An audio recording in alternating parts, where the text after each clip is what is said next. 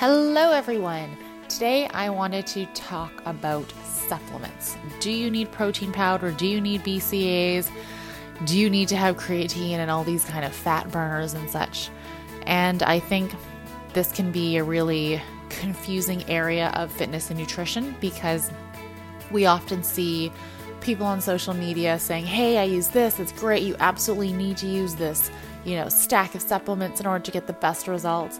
And even though I am someone who uses supplements, if someone's ever asking, oh, you know what, do I need to buy this? My question to you is, can you afford to buy that? Is that going to break the bank for you? Is that going to take away from your grocery budget in a big way? And if the answer is yes, then I'd say skip the supplements. You absolutely do not need any kind of supplements to get results and see progress or strength gains. I am someone who does use protein shakes, but the word supplement is just that. These things are meant to supplement your hard work and your nutrition and your diet, meaning whatever it is you're eating. I have a protein shake when I am really busy, when I'm struggling to get enough protein in from whole foods, whether it be fish or chicken, tempeh or tofu or legumes. I'm generally choosing whole foods to get my protein from, but in a pinch, a protein shake is a great way to increase my intake for the day without having to prepare anything or cook anything. And so I think protein shakes in the forms of whey or casein can be something beneficial to have. But once again, it is absolutely not necessary. You can most certainly eat a form of protein at a meal instead. And it doesn't have to be something where you go out of your way to buy protein every month. What about BCAAs? Same thing goes for BCAAs. Sure, they taste delicious. They can be great, fun to drink. Do you need them? Absolutely not. Same goes for pre-workout. If you're someone that drinks coffee is great pre-workout. It's got the caffeine in there. I'm sure you have an idea of how much you can drink and how much you need to drink in order to feel energized. And that's really all pre-workout is. And depending on who you are, if you're someone like me who is more sensitive to caffeine, you want to be choosing you want to be choosing a pre-workout or a caffeine supplement like a coffee that is a dose that is appropriate for you.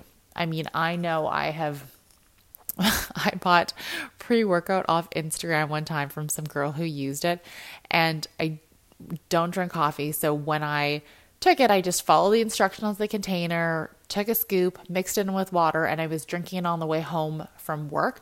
And it takes me about 30 minutes to drive home. So I figured, I'll just get home and I'll have lots of energy and I can go to the gym.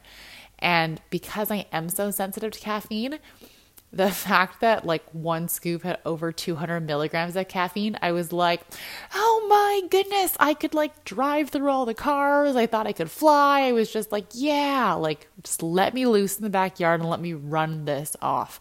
I was just so overwhelmed with the amount of caffeine in there. I was like, my chest really hurts. I think it's getting tight. Oh my gosh, I'm having palpitations. Not a good feeling. And this is one of those things where I'm like, read the packaging. Sometimes I read the packaging on certain supplements and I'm just like, this is ridiculous. Take 2 scoops before your workout. Take 2 scoops intra-workout. Take 2 scoops post-workout.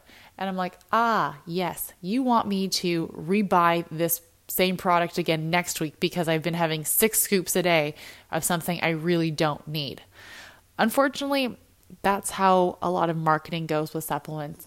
And this is why I'm saying you always need to be cautious and wary of what you're buying and do your own due diligence, do your own research. Just because someone you like and follow or know uses this doesn't mean it's going to be great for you. So I never want to say, hey, this is what I use that. I'm like, if you ask me, yes, I personally use Women's Best supplements and protein. But at the same time, if you're someone who doesn't have the financial means to, splurge $50, $60, $70 a month on something, you don't need to do it.